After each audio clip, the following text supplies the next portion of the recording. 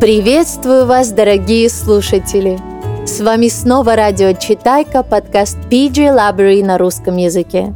Меня зовут Ангелина Статьева, и я очень рада провести с вами это время. Эта история основана на прекрасной легенде об очень мудром раввине Ханине бен Доса. Рабби бен Доса совершил много великих чудес. Его жена так привыкла к ним, что когда однажды любопытная соседка пришла к ним в шаббат и поинтересовалась пустой печкой семьи, то его жена даже и глазом не моргнула, когда, открыв духовку, они нашли там несколько буханок халы. В нашей обновленной версии мы познакомимся с Герой и Беллой, и сейчас вы узнаете все о них и их соседке Валентине. Давным-давно в очень милом райончике, в очень милом и уютном доме жили двое – Гера и Белла. У Геры и Беллы было совсем мало денег, но очень много любви. Каждое утро, просыпаясь, они поворачивались друг к другу для утреннего поцелуя. «Доброе утро, моя красавица Белла», – говорил Гера. «Доброе утро, мой красавчик Гера», – отвечала Белла. И каждую ночь, ложась в постель, они тянулись друг к другу для вечернего поцелуя. «Спокойной ночи, моя красавица Белла», – говорил Гера. «Спокойной ночи, мой красавчик Гера», – отвечала Белла, и они выключали свет. Район, где жили Гера и Белла, был настолько крошечным, что если утром кто-то кашлял, то это слышал сосед, а после обеда к больному уже приходил доктор. Все друг о друге знали. Обычно это никому не мешало. В конце концов, все доверяли друг другу. Но Гера и Белла были очень бедны. Настолько бедны, что не могли позволить себе даже муки и яиц, чтобы приготовить к шаббату халу. И они не хотели, чтобы соседи о них беспокоились. «Что же нам делать?» – спросил Гера у Беллы. «Мы можем набрать во дворе веток», – сказала Белла. «Пока наши соседи будут печь халы, мы можем жечь ветки. Дым будет подниматься из нашей трубы так же, как у всех других домов. Никто и не заметит разницы». Неделя за неделей Гера и Белла так и делали. Когда наступал полдень пятницы, и в печах по всему городу пеклись халы, в печи у Геры и Беллы пеклись ветки. Дым поднимался из их трубы, как у всех остальных, и никто не замечал разницы. То есть никто, кроме Геры и Беллы, чьи животы урчали по вечерам пятницы. Аромат халы, доносящийся из соседних домов, пах так приятно. Но у Геры и Беллы был свет свечей и покой шаббата, которые поддерживали их. И, конечно же, они были друг у друга. «Я люблю тебя, моя красавица Белла», — говорил Гера.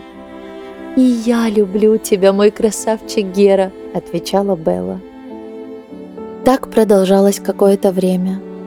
Но Гере не нравилось, что Белла была голодна. Он начал тайком ловить рыбу, чтобы обменять ее на местном рынке на муку.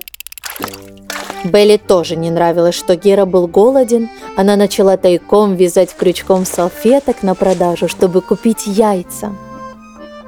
Соседка Геры и Беллы, Валентина, которая тоже была очень бедная, как-то днем заметила Геру, собирающего ветки. «Доброе утро, Гера», — сказала Валентина. «Готовишься к шаббатнему ужину?» Гера не хотел ей лгать, но и правду говорить он тоже не хотел. Поэтому он улыбнулся и ответил: «Можно и так сказать». Валентине и самой не хватало на вкусную шаббатную трапезу. Она подумала, что, возможно, в пятницу вечером нанесет визит соседям. «О боже!» – подумала Белла. «У нас гости, а у меня даже нет еды, чтобы ей предложить!» Но она пригласила Валентину войти. Когда Валентина села за кухонный стол, она заметила: «Боже мой, Белла, твоя хала пахнет просто восхитительно!» Белла вдруг поняла, что на кухне действительно пахло халой. Она заглянула в свою печку и обнаружила там 2 золотистые буханки. «Вы только посмотрите, что тут у нас!» – воскликнула она. «Пожалуйста, присоединяйтесь к нам на шаббатний ужин, Валентина!» Валентина осталась. Все вместе они зажигали свечи, благословили вино и разделали вкусную халу, которую Белла накрыла связанной крючком салфеткой. Затем все отведали прекрасную рыбу, которую Гера принес домой, чтобы приятно порадовать Беллу.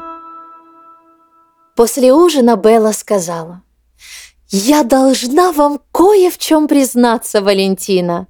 Эта еда – чудо. Открывая печку, я не ожидала найти ничего, кроме веточек, а вместо этого нашла 2 халы». «Никакое это не чудо», — сказал Гера Белли. «Я менял свежевыловленную рыбу на муку. Но вот что чудо, когда я прятал муку в шкаф, чтобы удивить тебя, я нашел там яйца. Поэтому я решил испечь сегодня халы». «Я люблю тебя, мой красавчик Гера», — сказала Белла. «Но и те яйца не были чудом. Я заработала достаточно денег от продажи салфеток, чтобы купить несколько яиц и спрятать их в шкаф, чтобы удивить тебя». «Я люблю тебя, моя красавица Белла», — сказал Гера. «Получается, что чуда все-таки не было». «Гера, Белла, не говорите глупостей!» – встряла Валентина.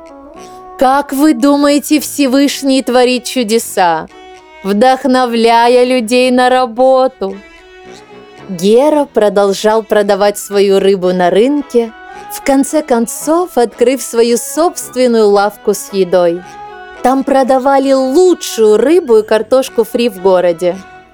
А вязаные крючком салфетки Беллы стали настолько популярны, что она начала продавать их онлайн.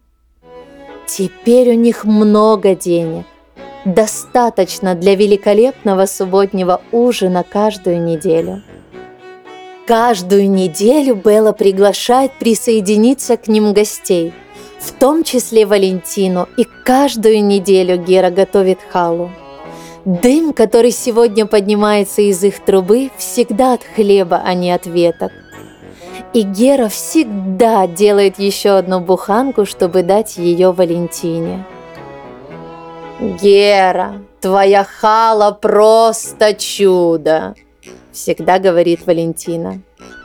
«Можно и так сказать», – всегда отвечает Гера, подмигивая. Конец. Что делает общину крепко и сплоченной?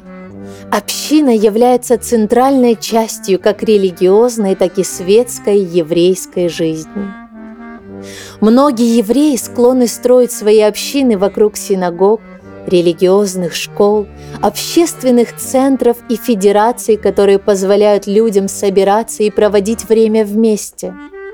Но любое общественное заведение, даже пиццерия и соседский двор, может стать прекрасным местом, где бы люди собирались, общались и находили друзей, не говоря о еде и играх.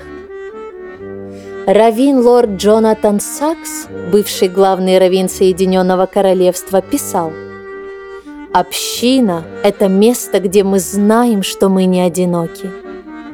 Это, безусловно, так и было для Беллы и Геры. Надеюсь, вы получили удовольствие, слушая сегодняшний рассказ Наоми Шульман «Чудо-хлеб». Если вам понравилась эта история, обязательно прослушайте и наши другие выпуски. Вы можете найти их, если введете в строку поиска на вашей любимой платформе подкастов PJ Library или PJ Library Presents. А я прощаюсь с вами. До скорых встреч!